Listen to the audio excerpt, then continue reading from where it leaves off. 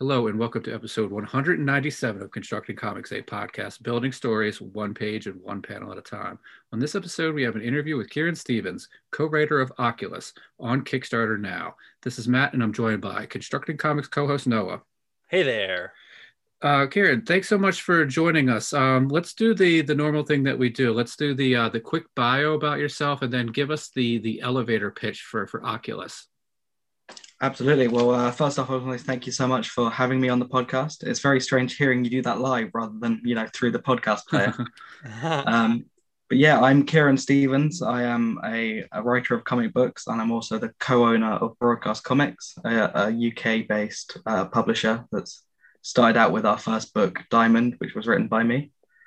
And yeah, I am the co-writer alongside Matthew Hardy of Oculus Issue 1. Very nice. And how about the elevator pitch for Oculus? It's such a hard book to pitch for because of how much it relies on the character moments within it. So it's something that we actually had to change. I changed the Kickstarter a week in the story because I realized we weren't giving anything away. So what we're really going for is it's a superhero magic book with a modern twist.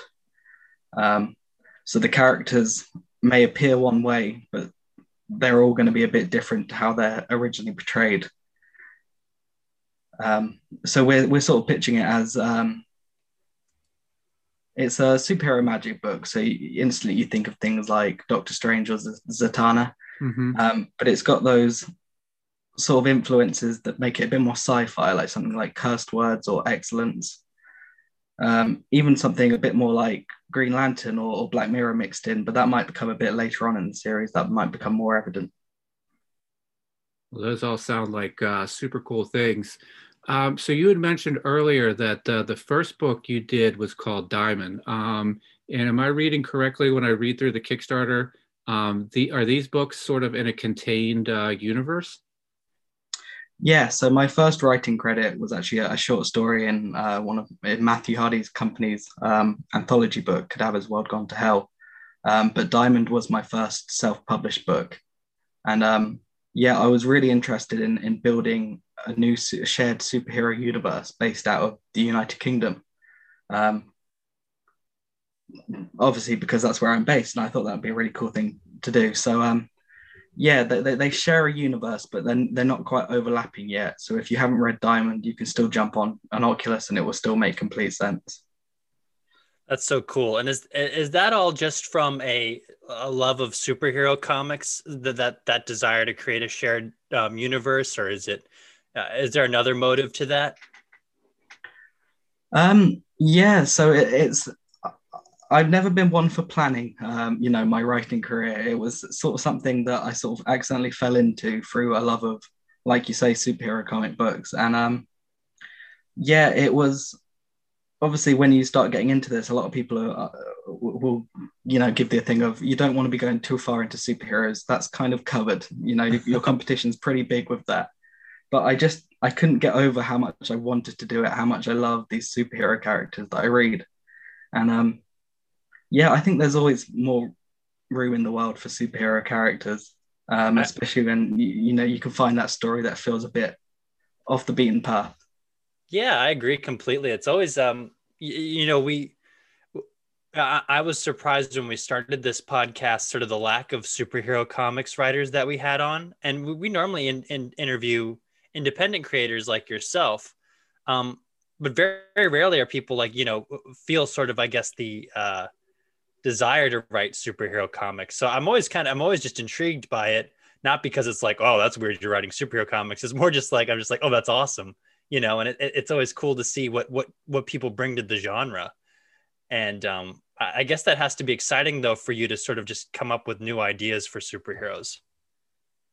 Yeah, it's definitely something you have to catch yourself every so often. So I'll find myself writing a story plot and I'll go, that's just taken from Batman or that's taken from Iron Man. And it's hard when there are decades worth of superhero stories to find something different. But I think it's something that we're hitting on with Diamond and Oculus.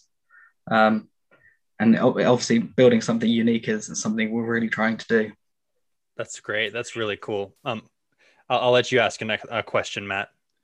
Oh yeah, okay, thanks. So, what is the comic scene like for superhero books in the UK? Because as an American, I always hear about like the UK comic scene, and one of the first things that's always mentioned is like 2000 AD. Like, so what is the superhero scene like there? Are Marvel and DC books just as big as sort of the 2000 ADs? Yeah, I'd say Marvel and DC still have a lot of prominence in the comic shops over something like 2000 AD. Um, yeah, and indie comics over here is something that's definitely is bursting at the seams. There's so many amazing, talented creators over here. Um, indie comics, like you say, a lot of people steer clear of superhero books, but there are some amazing ones like Andrew Clemson. It has just kickstarted Bête Noire, issue 1 through 3, which is a superhero book. And Charlie Etheridge Nunn is launched today, actually. He launched Explosion High. Almost forgot what it was called then. Both of which actually are Mad Robot books, coincidentally. But yeah, I think, yeah, it's Marvel and DC definitely hold a big place. I imagine there's far less comic shops than there are over in the States. But I'm very lucky to have one in my local town. And yeah, I can still get my fix of superheroes and indies whenever I want to. Nice. It makes sense. Oh, I'm sorry. No, please. No, well, I think this question sort of will tie into that.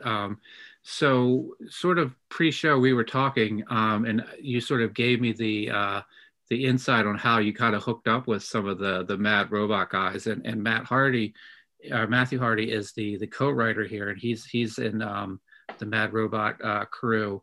So you want to talk a little bit about how that relationship formed? Yeah, it was it's a very interesting story, and one which I think I got very lucky with.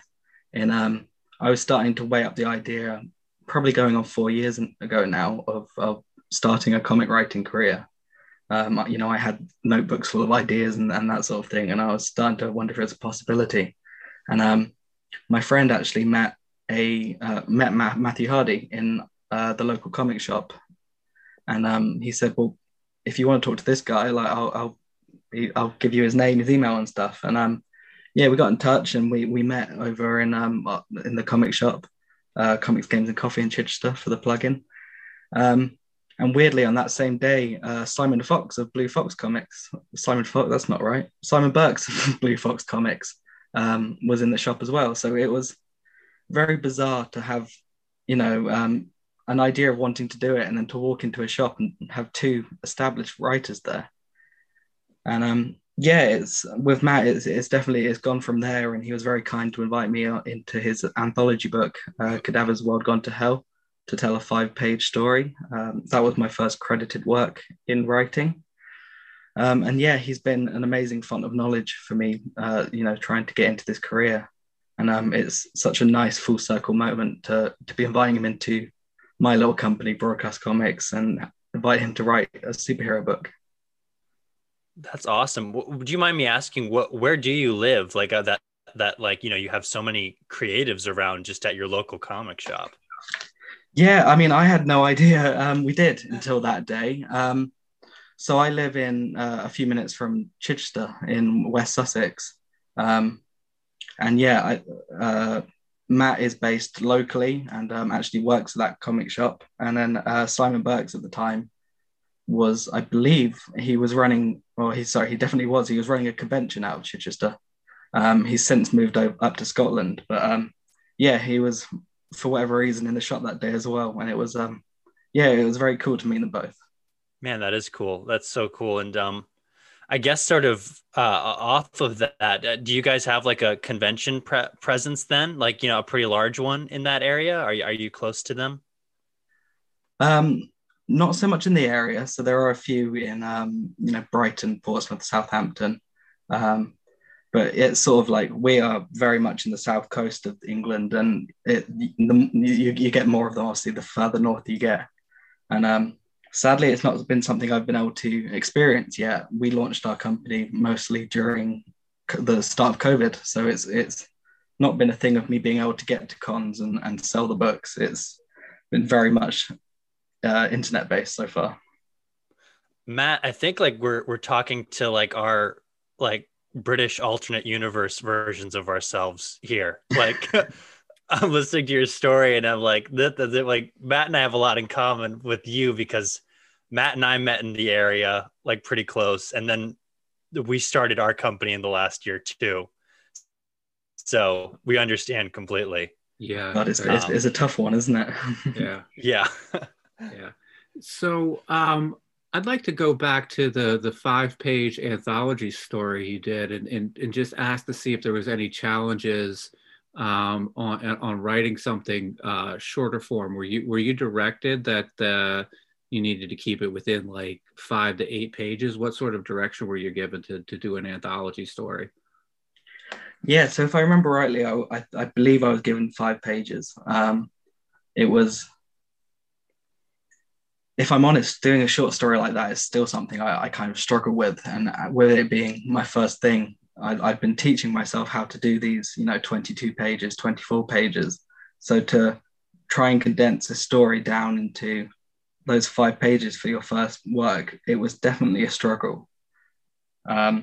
But I look back very fondly on that book as both something I'm very proud of, but also something that I take a lot of learning lessons from. I look at it and go, well, I could have done this, and now I know this. I could have done it like that. So it is a story I'm very proud of, but one that now I'm like, that is the starting point. Everything else from here is just going to keep growing. Yeah, I feel like that's a very common story for everybody when there's the excitement of doing that first story, then it comes out and you look at it and you move on to the next thing, and maybe you're on the second or the third thing, and you go back, you pick that up and you look at it and you're still proud of it, but you know that like now where you are with what you've learned, you could have made it so much better. So I think that's a pretty common story for folks who are looking back on their early works. Yeah, and it was definitely a thing of I didn't know what I was doing straight at the start before writing that. So I had been effectively writing the first issue of Diamond for a couple of years, not so much just going through the same script, but building that little bubble reality for Diamond. So to then have like a bit of a time frame to write a shorter story, it taught me a lot for sure. And yeah, it was a really great opportunity, and I can't thank Matt enough for that chance to do it. I was sharing that book with some really amazing creators, and yeah, as for that to be my first credited work it's such an honor. That's so cool. And for you, was it like for the learning experience, had you written full scripts before that, or was this like your first time writing a comics, like a full comic script for that 5-page story? Yeah, so I have too many ideas for my own good. So like I said, I had books full of ideas, and I toyed around with scripts and stuff, but they had never been for something, if you know what I mean. So while I had those scripts, it was only me reading them. There was no artist attached to them. There was no editor looking over them. So this was that opportunity for me to hand off a piece of work for Matt to look through it and say, well, this could use a bit of tweaking, and going backwards, forwards in him, and then seeing that being applied with the artist. It was yeah, such a good experience, and it was so motivating for that to see like, oh, maybe I can do this. I might not be the world's best writer right now, but I can do this. I can make a going on it. Yeah, that's inspiring. And did you have a say in like what artist you were paired with, or was that Matt just being like, hey, I think this guy would work best for this story, and hooked you up with an artist? Yeah. So Matt suggested the artist. His name was Theodoros Ludikaris, I believe it's said, but that could be wrong. I'm very sorry. And he was. It was very. While Matt suggested the artist, I don't think I would have wanted anyone else for that. It very much fit the tone of the story I had wrote. It had this almost watercolor feeling that really felt like fit with the emotion of the story that I'd wrote. And yeah, like I wouldn't have changed that artist for anything. It was I think where it needed to be. So I have a couple related questions to that. I guess first was when you just made the decision to write comics. What was your approach? Was it like getting like books like Understanding Comics, or maybe a something that was done by a professional and trying to reverse engineer the information you got in those books, or were you grabbing a comic, looking at it, and then sort of going, this is what I like and this is what I think they're doing? So how did you sort of come about your style in writing a script? It's a really interesting question, actually, and I think it's a bit of each, really. I'm sure a lot of people hate me for this, but one of my first books I read was actually a copy of Civil War I found on Amazon. So I hate you. Get off. Just kidding. I love Civil War.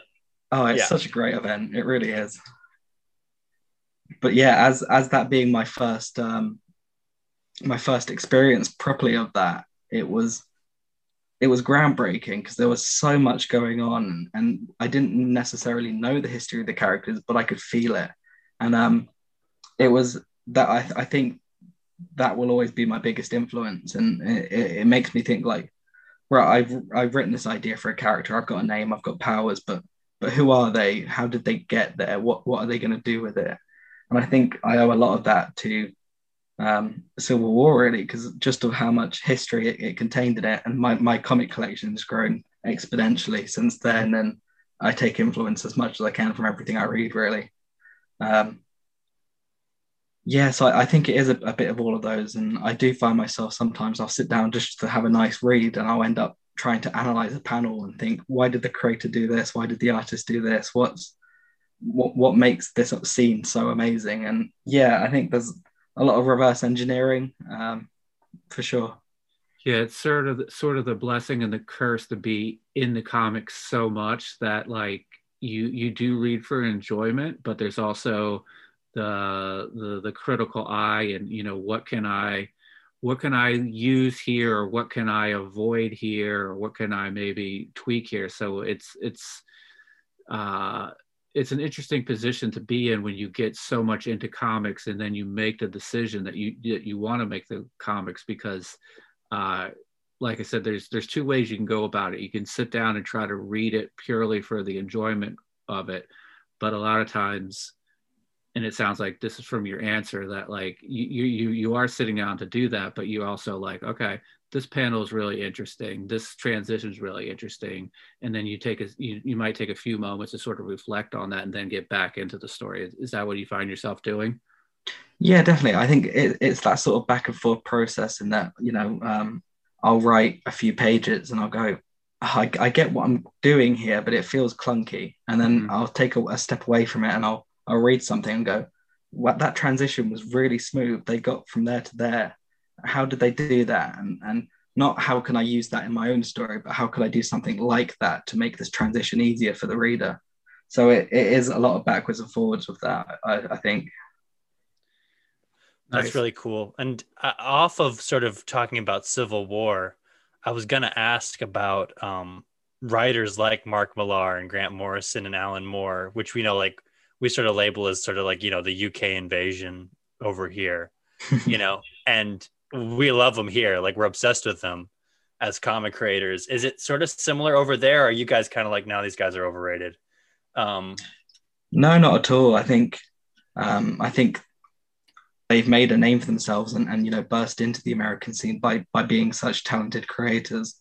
I think that's, as much as I take pride in sharing a country, they are at the top of their game, really. It's you can't deny good work just because they come from the same scene as you would. So yeah, those guys, and even people like Neil Gaiman, they're all big influences on me, because you can see where their culture, even though the UK culture has leaked into their writing as well. Yeah, that makes sense. Yeah. Yeah. That's really cool. And are you finding like with like your current like superhero book, are you like seeking out comics of like a specific tone in order to like, you know, like while you're writing this book, are you only like reading certain comics that you think will fit that tone of the comic you're writing, or subject material? I definitely have moments of that. So, my partner's called me out before where I've walked over to my comic book shelf and I've just pulled out certain books, and she'll be going, "What are you doing? Like, what's the plan here?" I'm like, "Well, I feel like I want the tone of something like this book, but with some more of the influences from this." And, I'm almost doing, the pinwall of connecting the dots of how I want things to go. And Matt's been great for that. Matt's been reading and creating comics for so long, and that he's the sort of person to go, well, if we're going to make this, you need to read curse words. Like you need to read this arc of Doctor Strange and stuff. And he's very good at that. He's a font of knowledge when it comes to comics. That's so cool. So, so you did the anthology story, and that was the first time you worked with an artist to produce something. What was the feeling like when you would made the story? They were, images in your head, you put those down as a letter to the artist to turn them into art. What was it like the first time that you got an email or you got a notification that your Dropbox had been updated, and you looked at it and somebody had taken your words that you had lived with and turned them into sequential art? Yeah, so I did things a bit, backwards. So I had Diamond on the boil at this point, and I'd met the artist for Diamond, Domenico Pagano, on DeviantArt of all places. So we had done some character designs and stuff, but that actual feeling of like this page of art comes from a script that I wrote. It was something that I ran around and showed everyone that I could. From family, friends to people on the street. I helped with this. This had something to do with me. It was so much pride in that, and such a great experience. And I know I keep going on about it, but it's even just realizing how that. I think one of the hardest things of writing is getting your thoughts into the artist's head. Mm-hmm. So it's a thing of at some points I'm like, oh, maybe I needed to make that a bit clearer. But then at the same time, there are points where I'm going, well, that's not what I meant, but that is far better than what I was writing. So I think I love that relationship with the artist of that sort of almost trying to combine your minds and make this perfect vision of the two ideas you have. Well, wow, that's interesting. I've been a huge fan of Domenico's art on Instagram, so I had no idea that he was the artist of Diamond. How did you guys link up? Yeah, it was like I say, of all places, it was DeviantArt. I think I came across him and we started chatting, and his style is so unique and bold, really, and like in your face in the best kind of way. And we started chatting on there, and this was when I was considering it, and I was like asking him questions about character design and talking, and we kind of just stuck with it, and he's been on with the book for the long run, and it was so nice to finally have a product. And I think it was last week he finally got his copy through the post of Diamond, and yeah, it was such a cool moment. Yeah, I mean, that's one of the awesome things about the internet, is that it allows people to connect and form these relationships, and sort of, it's in a weird way, it's almost sort of like dating. It's sort of like, you talk, you try to figure out if you guys can get along, and then you go, hey, let's do a little sample of this, and then that works out really well, and then it sort of progresses from there. So that's one of the great things about how connected we all can be. Where does he live? He's based in Peru. Okay. Wow. Which was something I didn't know for a while after we started working together. But his time zone fit well with my insomnia at the time. So Oh. we'd chat for a long time, and I think we are good inspirations for each other. And that I'll just say an idea, and then he's like, "I've got to draw that," and then he'll draw it, and I'll go, "Well, I've got to write a story for that." And we really bounce off each other. That's great. So that would have been the first Diamond, the first, I don't know if you guys went in order, but page one of Diamond would have been the first time you saw an artist turn your words into a page of sequential art. No, so we had done character designs, and Okay. and we'd drawn some villains, but it was the Cadavers anthology that actually was that first full page. Nice. But yeah, it's quite funny where we've been working on Diamond for quite a while we've been building the foundations of like, the broadcast comics and of our story. So I've actually got a few different versions of pages, and you can see in that both how much the writing had developed and the art alongside of it. And as much as it would have been great to, straight away start making books, I think that time of us becoming closer as a team and progressing on our abilities has made the book so much better than it could have been. Yeah, I would agree with you there. So let's turn our attention back to Oculus. You are the co-writer on this with Matthew. How was it like co-writing a book with somebody as opposed to writing solo as you've done for your other single issues or you've done for anthology work? What was the process like of co-writing with somebody?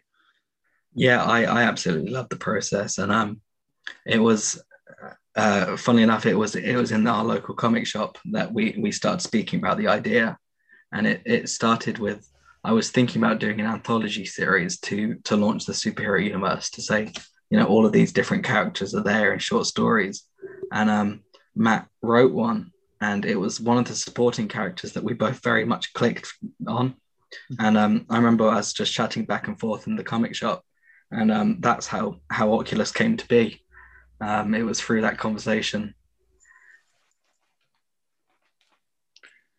So Oculus was somebody that was around when you guys were talking about the universe and you were working on Diamond. Yeah, so Diamond was making progress, but we were talking about this anthology, and Matt, he wanted to write this sort of alternate reality end of the world scenario about a big bad guy. And it was when he got to the scene where he's confronted by this group of heroes. And that's where Oculus shows up for the first time in the writing. And we both sort of gravitated towards the character. And yeah, it was such an honor to bring him in to actually explore that further. So the anthology didn't go ahead, but that character found a new home in this story. And yeah, talking about the co-writing thing, it was such a cool thing, because when you write your own project, you have to think of the idea and then you have to make it work. Whereas with the co-writing, Matt came to me with the idea and with the plot breakdown, and I just had to sort of think of the logistics of those transitions, how those panels go together, and then it went back to him, and he'd go, actually, I'd do it like this, or this is really cool, or this should move a little bit later. So it's very, I feel like I'm sitting under the tree of knowledge with Matt. He always surprises me with something else on the journey. How does it work for you guys? Your collaboration? Are you writing a script and then he's adding on to it, or is it vice versa? What does it look like, your collaboration, I guess? Yeah. So he came to me with almost after we figured out the character and fleshed that out a bit, he came to me with almost a Marvel method breakdown of the first issue. So it was in paragraphs, and so that I then put it into panels and did those breakdowns. And then once I'd done that, it went back to Matt for editing. And then we started on we did So I wasn't very confident with my dialogue at this point. So it was something where I put placeholder bits, and that's something I very much learned like from him with this, is that when he went back over it, and he's also a big believer in the dialogue is something that can be changed right up to the moment you send it to the letterer. So he's a big advocate for when the page comes back in, you see if that fits still, or if that could be tweaked to make it, react to the art better. That's got to be a cool school to be a part of too. Like, like learning all the, like, from someone else who's been doing it for longer. And then like, like that process, it's got to be almost like, I mean, it's not an apprenticeship, but it's like the coolest version of an apprenticeship, where you're both equals and, but you still get to learn from someone who's been doing it, for a while. I think it's, exactly like that. Actually, it's, a cool comparison. Yeah. And I love how you brought up how it's sort of like the Marvel method too, of writing a script. That's gotta be cool. And it's just it's just cool to hear like people sort of like, it's always my favorite stories when writers sort of really break down their processes. And that's just a cool comparison right there. Do you what's your writing style like when it comes to like breaking panels down? Or do you like to have like at least 6 panels on a page, or are you sort of like a less is more panels person? How do you write? I do fall victim to doing too many panels sometimes, and one of the great mistakes of having people do multiple things in one panel, and that's something Matt's really been great for teaching me with, in that it's sometimes less really is more. And he'll even in Pages of Oculus, he showed me that, and he's like, you've got 3 panels of them getting to that, but that can be done there and further in either another panel, or that can be a statement of its own. I think naturally I do go to a lot of panels, but I'm very much learning to bring that back a bit and make sure that every panel has more impact than I would originally give it. That's awesome. Yeah, don't feel too bad about the too many panels. Prior to working with Noah, I once did a script that I think every page had like 15 panels, and the artist wrote me back right away and was like, "This is not going to work at all." And I'm like, "All right, I'm going to go back and basically take these 15 panel pages and break them down into 2 separate pages on their own." So I think that's a common sort of first, or not first thing, but sort of early on in your career. I think that's something that we all sort of fall victim to. Yeah, and there's almost a paradox in that, isn't there? In that you feel like to say more, you have to have more panels, but sometimes less really can, make more. You less panels means you can fit more dialogue, or it's more room to show rather than tell. Mm-hmm. And it's been a great learning experience with Matt, and it's really changed the way I work as well. So before I almost felt like it was you have to, you start at panel 1 and you end at panel whatever. But now I almost write myself these sort of Marvel method scripts, and then I go, well, what would fit on a page, and how does that work? And I mean, it's like you say, like if you're doing a lot of panels on one page, you realize that actually you're not giving any of that story time to breathe, and if it needs to go into the next issue, that can be okay sometimes, because that means you're really letting those moments hit. Yeah, that's a good point. I think that like some of my favorite pages are like the Darwin Cook, like 3 panel pages, that kind of thing, that, just are like minimal dialogue, but like says so much in each one, that kind of thing. Yeah. It's a hard lesson to learn, but then you're close to like, you're not really close, but you're closer than we are to like places like Paris and Italy. When we had a writer on the other night who lives in Paris, and he was talking about how like comics there, it isn't uncommon to have like 15 panels on one page and stuff like that. So it's doable, but it's just like not recommended, that kind of thing. No, I think you have to be very comfortable with your artist if you're going to try and push them with that. Yeah. Or you can just be, you never grow as a writer and just be like, yeah, I meant to have 15 panels on there. It's European. Yeah. So that's I think obviously I've been giving Matt a lot of credit for my learning experiences, but I think equally, if not more, I've learned so much from working with Domenico, because he's not afraid to alter things if he thinks that they could be done in a different artistic perspective, and we'll have those conversations, and not in a critical way, but I'll say, so why did you change that to that? And he'll explain it, and I'm like, right, that makes a lot of sense. That really does work, and I think that sort of symbiosis is so great in comic writing, and it's such an important bond to have when you're creating. If comics are a thing where they're written as scripts, but they're shown as art, so you need to be able to figure out how to communicate that. That's really cool. When you write a panel, is it very descriptive? We've all heard the stories of Alan Moore writing Watchmen, and Dave Gibbons going in and just sort of highlighting the 2 sentences that he needs to actually do the panel. Are you very descriptive, or are you sort of light on the description? I could say for myself, I'm pretty light, and Noah can attest to this. It's a lot of, this person's in person A and person B are in this location. This is sort of what they want to do, and this is what they're sort of saying to each other. I don't give a lot of camera angles or stuff like that. I leave a lot up to the artist. But what's your style? Yeah, I think it's definitely something that comes with familiarity with the artist. Like my script that I send to Domenico is very different to the script that we're sending to Guillermo.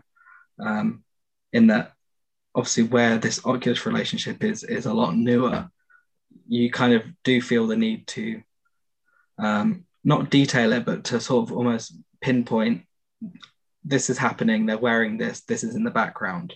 Whereas where me and Dom have been working together for 3-4 years now, I think in the script for Diamond issue 2, I think I've got a scene where it's bad guy arrives, looks really like intense, looks really scary, and Dom knows straight away what that meant for sort of the universe we're building. Mm-hmm.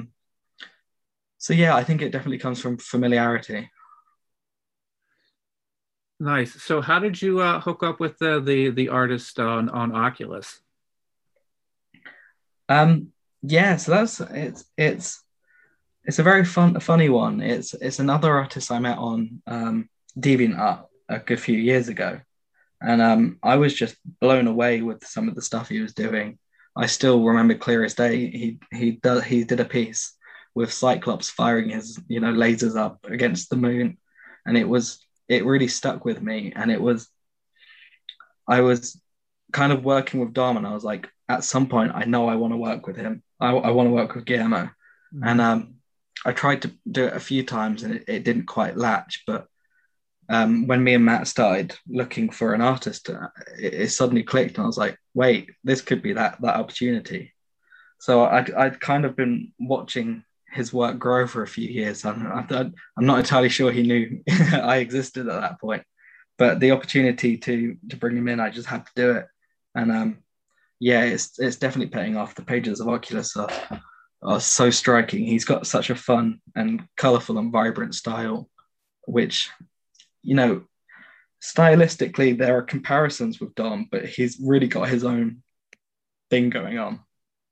And it feels, it's kind of like their siblings, Diamond and Oculus, and that they've got some stuff in common, but they take their own individual paths.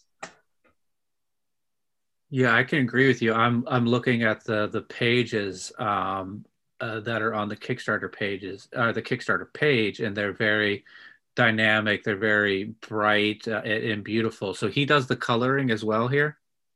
Yeah, we got very lucky with that actually. Both Dom and Guillermo do their own coloring, pencils, inks, and colors. Um, yeah, so it's they're And both just amazing artists. I'm very lucky to have found both of them really. Yeah, your artist has a very like Joe Madureira style, like that cool, like not like not in like too flashy, but it almost feels like early Image kind of style of comics, which is really cool. Yeah, I see it, and yeah, it's almost as if Dom and Guillermo started off at the same point, and Dom's went more grungy and sort of in your face, while Guillermo went with the more colorful and explosive side. You know, they definitely share similarities, but they're so unique and so separated from each other that I think we've got a really cool little universe growing with these two books. Yeah, that's so cool. And are you getting, like, this is something we like to ask everybody. Are you getting, and maybe Matt already asked this and I'm forgetting, I'm stepping on Matt's question, but are you getting like back like thumbnails, pencils, inks, colors, like everything at each stage? Or is it like, you know, it just sort of shows up the next day? Yeah, we're definitely doing each stage. So he started by, you know, every page is currently penciled. We have about half of it inked, and we've got now, as of yesterday, the first 7 pages completely colored and ready to ship off to the letterer, Robin Jones. But yeah, he's very good at keeping us updated and saying like, "Are you guys happy with this? Do you want any tweaks?" And we'll chat through that stuff and go, "Well, what if this was slightly more like that and stuff?" Or I'm going to do, it's not really a spoiler, but a really fun thing that happened actually is with the main character using magic, we put in one part that she summons a bat. And in our head, we were like, it's a baseball bat. That's what we mean. We hadn't even considered anything else. And when it came back as the pencils, he'd drawn this amazing magical, bat animal. And it was, I think me and Matt sort of messaged each other and went, "That's really good." do we take credit for that?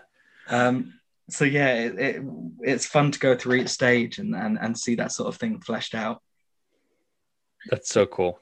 And you mentioned a letterer. So this is somebody that you've worked with in the past with Broadcast Comics. Yeah, Robin Jones is such an amazing letterer, and he's worked all over the place. He's quite a well-known name on the UK scene, and he's done lettering for, you know, Image, Scout, Heavy Metal. He's done all sorts, and he's just gone freelance. Actually, he's gone into doing lettering full time. Nice.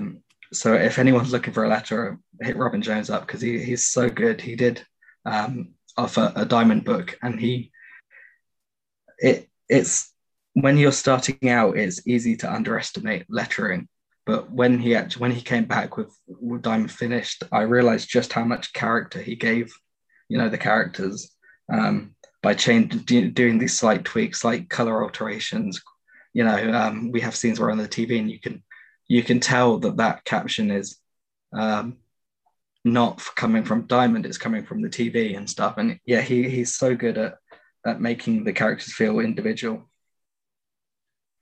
Very, very nice. Yeah, one of the other things that we often cover on the podcast is the how letterers are sort of the unsung heroes. You know, you'd only really notice the lettering or it takes you out of the story if it's done poorly. If it's done right, it's sort of, you know, you're flowing through the story, you're taking in the story, you're taking in the art, you know, you're reading those captions and just sort of flowing along. But if it's not done well, it could sort of slow you down, pull you out of the story for a moment. You're like, hey, did I read those captions in the right order? Who's speaking? So yeah, it's a very important thing to have as part of the team. Oh, definitely. And just to embarrass myself a little more, it was only when I started working with Rob that, and this is, like you say, it's the unsung heroes of lettering. But I didn't even realize that in most comics, superhero comics, the text is entirely in uppercase. Like, like, like you say, where I'd just been reading, I'd never thought about that. Mm-hmm. And yeah, it was it was very cool to realize that and see it come back, because I think I put in the script, poor Rob, who obviously had to go through and change it, and that's changed in Oculus and Diamond Issue 2, that I now write in those full caps. But yeah, it was such a funny thing to realize. And yeah, he's such a talented guy, and I think he definitely, his work isn't amazing because he stands out. His work is amazing because it makes the world feel real. And yeah, I think he's really got that nailed down. So what are some of your future plans? It sounds like that maybe a Diamond issue 2 is in the works. So is that what you guys are thinking? And if that is the case, are you sort of hoping to do an issue of one property, do another issue of another property, or if sort of you get on maybe you might get the inspiration, you finish a issue of Oculus and you're like, all right, I need to dive right back in that. Do you have a plan there, or are you sort of figuring it out as you go? Yeah, there's definitely been a bit of that. And I think the ideal goal would be, like you say, you alternate between titles. And, further down the road, I'd love to bring in more writers and artists and have more titles to sort of decrease that space between issues. So yeah, I think right now full concentration is on the Kickstarter we're currently running, but Diamond Issue 2 is definitely running in the background. And before we launched the Kickstarter, Domenico got a few pages to me of that. So yeah, it's nice to know that once we get this out, and it's taking our full priority right now, we're aiming to produce the best book we can. But it's nice to know that for the first time, I'm finishing a project with complete knowing of what's coming next. Mm-hmm. And you may not want to reveal this, and if you don't, I understand. But is Domenico going to be doing any art for Oculus, like a variant cover or anything like that? Yeah, so we were very happy to reveal about a week ago now. He's done a print for it. So one of our rewards, so our standard physical copy comes with a print of your choice. And then we also have a level where you get the 3 prints by the 3 artists. So the first print is Guillermo's cover without any of the logos and stuff. The second print is a really, really cool sort of crossover print of Diamond taking on the Hellhound from Oculus. So we sort of are starting to build that connected universe feel. And while Diamond's not exactly in the book, in this print, he is sort of crossing over. And then our third print is by another amazing artist called Kevin Bouchard, who I hope to work with in the future. Things aren't quite set in stone with that, but he's got an amazing style. Yeah, I know Kevin's work. That's awesome. That's really great. Okay. Yeah. So you had mentioned that you're getting pages from Dom from time, and so I'm on Diamond issue 2. So I'm assuming that that's sort of like a breath of fresh air to sort of step away from Oculus for a second and see this stuff going on. But how are you handling your day? Are you in full on like Kickstarter promotion mode, or are you doing like half a day of promotion, half a day of creation? How are you handling your days right now? Yeah, it's been something I'm learning with this being only our second Kickstarter. it's very much, I feel like I'm doing stuff all day, even if I'm not quite. So it's finding that balance between, okay, the UK market is on this time zone, so we want to be doing something around here. The US,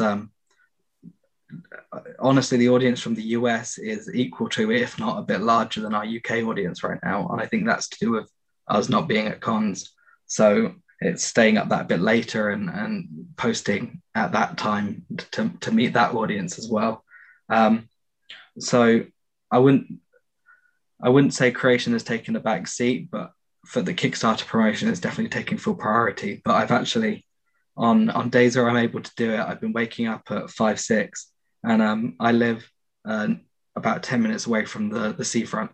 So I've taken my notebook and I've just gone and sat and watched the sunrise for some days, and actually written out future issues of Diamond. Obviously, Matt takes the lead on Oculus, so I'm not going to be writing those bits of the story for him. So yeah, I've been just having that really fun moment of writing Diamond without any sort of pressure. So I actually today just finished plotting out what will be issue 6 if we've managed to get that far. So yeah, it's something I love doing, and I find, while it is work, I find it such a relaxing thing to do. Just taking those ideas, and it's like a jigsaw, just putting them next to each other and going, this doesn't fit, okay, this works, and moving stuff around, and I absolutely love doing it. And I don't know, did you mention that did you say you were taking a notebook with you? Like a physical, like a pen and paper notebook? Yeah, absolutely. I'm normally a laptop writer, but having that time with paper and pen has been such a cool thing to go to recently.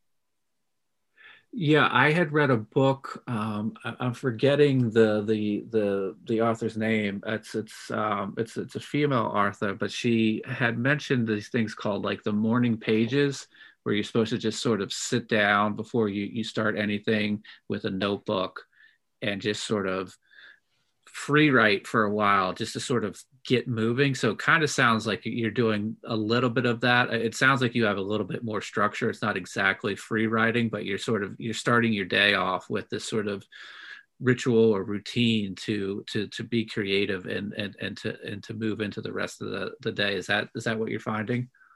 Yeah, and I think it was a hurdle. It took me a while to get over it, in that it kind of felt like pen and paper was permanent. So it felt like it had to be structured, but I'm actually now leaning more towards just writing and then making a note of going, oh, actually, maybe this fits more over here. Because then when it comes to transferring it to my laptop, I go back over those ideas, and then I can move it around, without crossing stuff out. So it's become a lot less structured and a lot more free writing, like you say. Nice. And with this being your second Kickstarter, you had run the Kickstarter before, so you had a little bit of expectations on how Kickstarters run.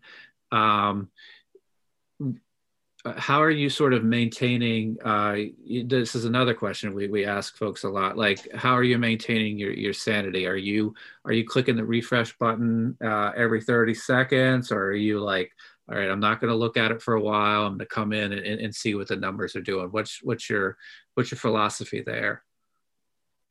It's definitely still something I'm learning. I'm a very anxious person by nature, which is why I was in this Zoom meeting about 10 minutes before you guys were, just because I was so worried about being late to it. So it's finding the line between knowing the importance of some data-driven knowledge and becoming too wrapped up in it. So we have the project currently, set up with Google Analytics and stuff, and it's something that I knew we needed, but I pushed myself way too into that. And I was, staring at that real-time numbers for ages. And I needed to step away, which is something I've become more doing more now. And rather than just staring at those numbers, I'm actually engaging with our audience, and I'm talking to people, and, it feels more organic. So I like to have the data there, and it's definitely, so about a week in, we actually rewrote the whole story on there, because we kind of realized that by avoiding spoilers, we were actually just telling the audience nothing. There was no information on there to go. It was basically just people were backing for the art. So yeah, I retailored that and started teasing more. And it was good to see how that data then changed to react to that. But yeah, it's definitely, while it's important, it's something you can't live with your head buried in the data. Um, so I've been getting better at doing that and managing that side of things. Awesome. Well, Kieran, it's been great talking to you. Yeah. I'm really excited for this book, and hearing your process and then matching it up with the amazing images that we're seeing on the Kickstarter page. I'm really excited for this book. So I'm going to check in with Noah here for a second to see if he has any final thoughts or questions. Absolutely. No final thoughts or questions. It was just really cool to have you on, and like I said, I'm just always excited to see what new people are bringing to the comics medium, and especially to the genre. Well, I wouldn't say it's the genre, but like the archetypes that sort of are what make comics, superheroes. So it's really great, and I'm just really inspired by everything that you've said, and I'm looking forward to the book as well.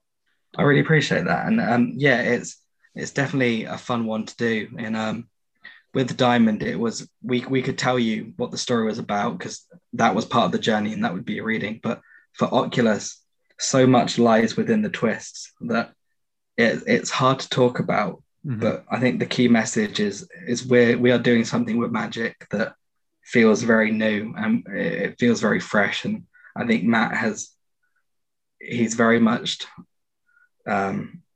taken something that's been done before and flipped over and dumped it on its head. And I think it's such a fun story, and I really can't wait for people to get their hands on it because I think they're going to love it. Yeah, I was going to ask you for one last pitch, but I think you covered it right there with the telling us that there's a lot of twist in the stories, and it's a magic based superhero story. So I don't think I don't think I need to ask you for that. But how about if you could let people know where they could find you online? Absolutely. So Broadcast Comics is on Facebook, Instagram, and Twitter, all at Broadcast Comics. And then I am on Facebook as Kieran Stevens, and my Twitter is Mr. Kieran Stevens because someone had already taken my name. Awesome. Oh, man. We'll have links to that stuff in the show notes, and we're also going to have a link to the Kickstarter in the show notes for the episode to make it as easy as possible. Anybody listening now can just sort of call up those show notes, scroll down, and find the Kickstarter link, click that, and go directly to the page. So we're going to have all of that stuff in the show notes. So again, I'm just really excited for this book. Noah brought up the point that we're sort of like even though you're in the UK, we're sort of like kindred spirits. We have a lot in common. It sounds like a lot of sort of the way we go about story and stuff like that is in meeting partners when you least expect it is just a really cool story. Yeah, I think that's my favorite part of comics is that it's people all over the world with the same vision. It's telling stories through a different medium. And yeah, absolutely. Awesome. Well, for anybody listening, if you could give us a rating and review on the podcasting service you use, we really appreciate it. If you want to follow the podcast, we're on social media. Twitter is @ConstructCompod, Instagram is Constructing Comics Pod, and Facebook is Constructing Comics. I'd like to thank everybody for listening. Please be safe, be nice to each other, and go out there and make some comics. And we'll be back very soon. Thank you.